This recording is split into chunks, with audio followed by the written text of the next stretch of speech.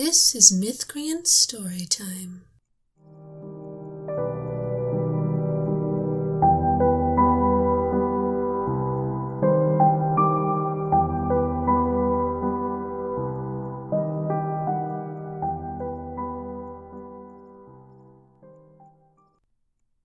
Lost and Found, written by Chris Winkle, narrated by M.J. Carlson. Before you, the road forks in two wrong directions. One side bores through a tangle of trees, and the other heads off a cliff into the ocean. Neither fits your destination, a masquerade ball with a gushing fountain of melting chocolate. At this rate, you won't get there before running out of gas again. You take the third direction, backwards, toward what looks like a station. You stop next to the single pump, dust from the gravel floating around your car. You count to 10, hoping it will settle enough to leave your formal wear unblemished before opening the door. You gaze around for the price per gallon. If you're lucky, your bank account will cover a quarter tank. The pump doesn't have a dollar label, nor does the shed-sized shop with dark windows. There, a broken sign teeters in the wind, its letters strewn over the tall grass. The place looks defunct. Still, you grab the nozzle, pry open your gas cap, and stick it in. It works. You'll just have to watch the price as you pump. No doubt you look strange standing in the nicest clothes you own, next to a rusted sedan, two of its windows broken and taped over with plastic sheeting. You'd better park it out of sight once you find the ball. This is your chance, and come hell or high water, you're going to look like you belong. Your folks told you to pursue your dreams, but apparently dropping out of college to work at a confectionery didn't count. Years have passed, and your boss is no closer to listening to your ideas for the perfect chocolates. But Sean listened intently to everything you said. He gave you a rare invite to his masquerade, where the most prestigious chocolatiers will be gathered. He even offered to provide your mask, before you had to admit you couldn't afford one. The event is supposed to be a singular experience, complete with a chocolate fountain. Not just a fountain of fondue, but a fountain built from solid dark chocolate that slowly melts into the liquid white chocolate pouring through it. It's a world wonder you need to see and consume for yourself. Then, if you keep up your innovative enthusiasm, as Sean called it, maybe he'll hire you. Your phone bursts into song, a janky tune that reminds you of drinking spiked sodas on sun-warmed docks. It's Nia, your partner in bellowing janky tunes. She always wants to know how you're doing at times like this. You conduct a search and rescue in your coat pockets to find your elusive device. You answer, "I'm not there yet. I'm trying to figure out which way to go." "What's the address? I'll map it for you." "I don't have an address, just directions." "He didn't give you the address?" "No, you can't map it online anyway." You sigh and lean back against the car. That non-committal tone always means the same thing. You aren't going to like what she has to say. Spit it out. "It's just, maybe this party of his isn't real." "Isn't real? Why would he invite me to a party that doesn't exist?" "To get back at you for mouthing off during his grand opening?" "He was impressed by my mouth. He said so. He's going to make good use of it at the party." "He's going to make good use of your mouth?" "Not like that. I'll be tasting the samples and giving my assessment." "So what you're saying is that he invited you to his big fancy ball to tell a bunch of industry leaders how bad his chocolate is." You laugh. "You know me too well, but actually his chocolate is excellent." "Excellent? After your rant about cocoa butter and emulsifiers, I thought you didn't even want to call it chocolate." You open your mouth to correct the impression, but draw a blank. Somehow you don't recall the qualities of Sean's chocolate, not the proportion of cocoa solids, where the beans were sourced, or even how sweet it was. I guess his invitation wiped everything else from my mind, but it's still a job opportunity. I just don't think this Sean is everything he says he is. "Nia, he's one of the biggest names in chocolate." "But you never heard of him until a month ago." "Please don't pass that around." Nia sighs. All right, I'll take your word for it. Just don't get stranded in that rust bucket. And let me know when you get there. I'm gonna worry now. Your stomach sinks as you end the call. Nia's instincts are rarely wrong. If she thinks Sean gave you a fake invite, you'd better consider the possibility. But what if the party is real, and you lose your one chance in the industry, all because you're paranoid about some elaborate trick? You'll never forget it. Sucker or not, you're already out here, and you're going to look for that ball. You stop the pump and pay, cringing at how far you let the numbers climb. Too late now, you'll deal with the overdraft fees later. You get in your car and head up the road. Since Sean said nothing about ocean views, you choose the tunnel into the forest. The car plunges into deep shade, as though you're driving downward. Branches close over you, stroking the roof like it's a favorite pet. 50 feet ahead, the road twists, obscuring your view. You round the curve and find another one. The way narrows and the pavement breaks apart, transforming into a dirt trail and then 2 muddy divots. No public road is like this. Is this someone's driveway? Branches are sliding along both sides of the car now. You can't leave without driving backwards for who knows how long. Better to keep going until you see a place to turn around. Bright colors glint through the branches as the makeshift road widens. This must be the right place after all. Cars sit on both sides of the divots. The first car you pass, a gold pickup, is covered with leaves. A little red convertible is parked in a ditch at an odd angle, its front tire sinking into the mud. Does that minivan have a tree growing out of its hood? You slow down and stare, but in the low light you can't tell if the tree is sprouting from the van or if it's just on the other side. You could trudge through the leaves to find out, but it isn't worth showing up to the ball with an extra layer of dirt on your fancy shoes. Ahead, the road ends at an elaborate gate. There's no place to hide your car. You have to mow through a thicket just to claim a spot. You step out and approach the gate. It's a head taller than you. Thorns grip the thick metal bars.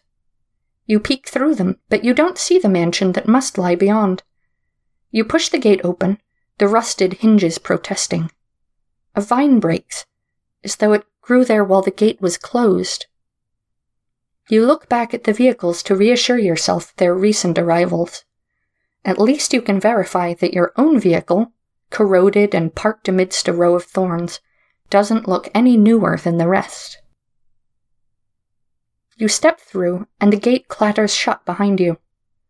Overhead, a mass of thread-like twigs reaches down to stroke your hair, shedding thin yellow leaves that spin on their way down. Your breath is loud. You pull your coat tight as unease settles over you. Then you let your coat go. You enjoy walking through forests, and they're usually quiet and empty. It'll take more than that to spook you. You don't see any other guests, but you're not going to miss that legendary chocolate fountain because you didn't look around. Ahead, a footpath disappears under twisted limbs. You follow it as it hugs around a bouldered hill and descends in craggy steps. At the bottom, a quagmire awaits you. Thin trees cast hazy shadows over a low cover of mist. Roots web across the swampy undergrowth, rolling with mossy rocks and covered in accessories. You halt. A silk shawl hangs off several branches. A tie lies covered in muck, and a fedora sits on the path ahead. Perhaps you're late to the party and everyone else is having a really good time. A beaded purse sparkles on the moss a few paces from the path. You should check it for anything important. You step off the path, and the thick moss sinks silently underfoot. A cool flood washes through your toes, and your foot falls farther and farther as the moss continues to give way. You flail, grabbing for a branch that snaps in your hand, and fall back. You slide farther into the muck until your other hand finds a solid rock. On your back in the quagmire, you see something new. A spiked heel sticks out from the moss. The shoe looks attached to something under the muck, something long and rounded, bound by roots. The shape bends gently, where knees might bend, and again at the hips. You survey the strange rolling texture of the quagmire and the lurid accessories peeking out, hinting at what's under the surface. Are these elongated lumps more than rocks and dirt? You feel movement against your back. Gasping, you scramble for the path, stopping only when you're on solid ground. The branch you broke hangs where you were, shifting in the wind. You let out a breath and pull yourself onto your feet. Whatever this place is, it isn't a high-class ball. You turn back toward the stone staircase, and a faint tinkle of laughter floats in behind you. You turn and wait, peering through the trees. The laughter floats in again. The source can't be far. You take a breath and examine the quagmire. Now that you have a better vantage point, the rolling texture doesn't appear menacing. It's just tree roots. Only imagination and adrenaline made you think otherwise. What if you walk all the way back to your car, drive through the trees to the fork, and take the ocean road, only to learn you were standing right there and didn't take those last few steps? One look. You'll cross the quagmire and make sure this isn't the right place. Then you'll go. The path curves through the trees, leading to a small wooden bridge. The planks are softened with rot, but you reach the end without falling. Of course, it's too late. You already fell and got mud on your fancy clothes. Maybe you can make a tale of it, a conversation piece. On the other side, the path turns sharply. You follow it a few more paces and it widens into a small earthy clearing. An arch stretches over the space, dripping with a curtain of moss and vines. You're late. You resist the temptation to rub your eyes. It's a strange picture, Sean standing under the moss in his sharp suit. Come on, he motions you forward. I have something for you. Where is everyone? Already enjoying the ball. Sean bends down to pick up something sitting behind the arch. Without their purses and heels? Nothing they need. He straightens, holding a neat black box. Now, I owe you a mask. Sorry, I think I might be missing something. The road here is barely passable.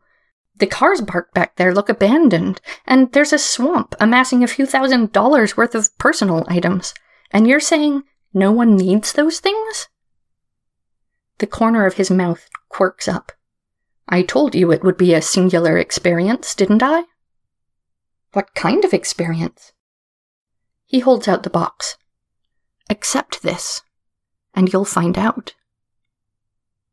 I will, but there is a masquerade ball with a chocolate fountain nearby, isn't there? I promise. Sean's lips curve in a satisfied grin. And you promised to help me take my chocolates to the next level. I'll need your passion for the project. His eyes crinkle as though he's laughing at a private joke. A joke on you. Nia was right. He's planning something devious. But Sean has the power to make your career. If you just indulge his games, he'll probably decide it's worth keeping you around. With a boss and mentor, you'll finally be on the track to your dream. Maybe 10 years from now, you'll have your own chocolate line. If you give that up just because you're feeling uneasy, you'll regret it.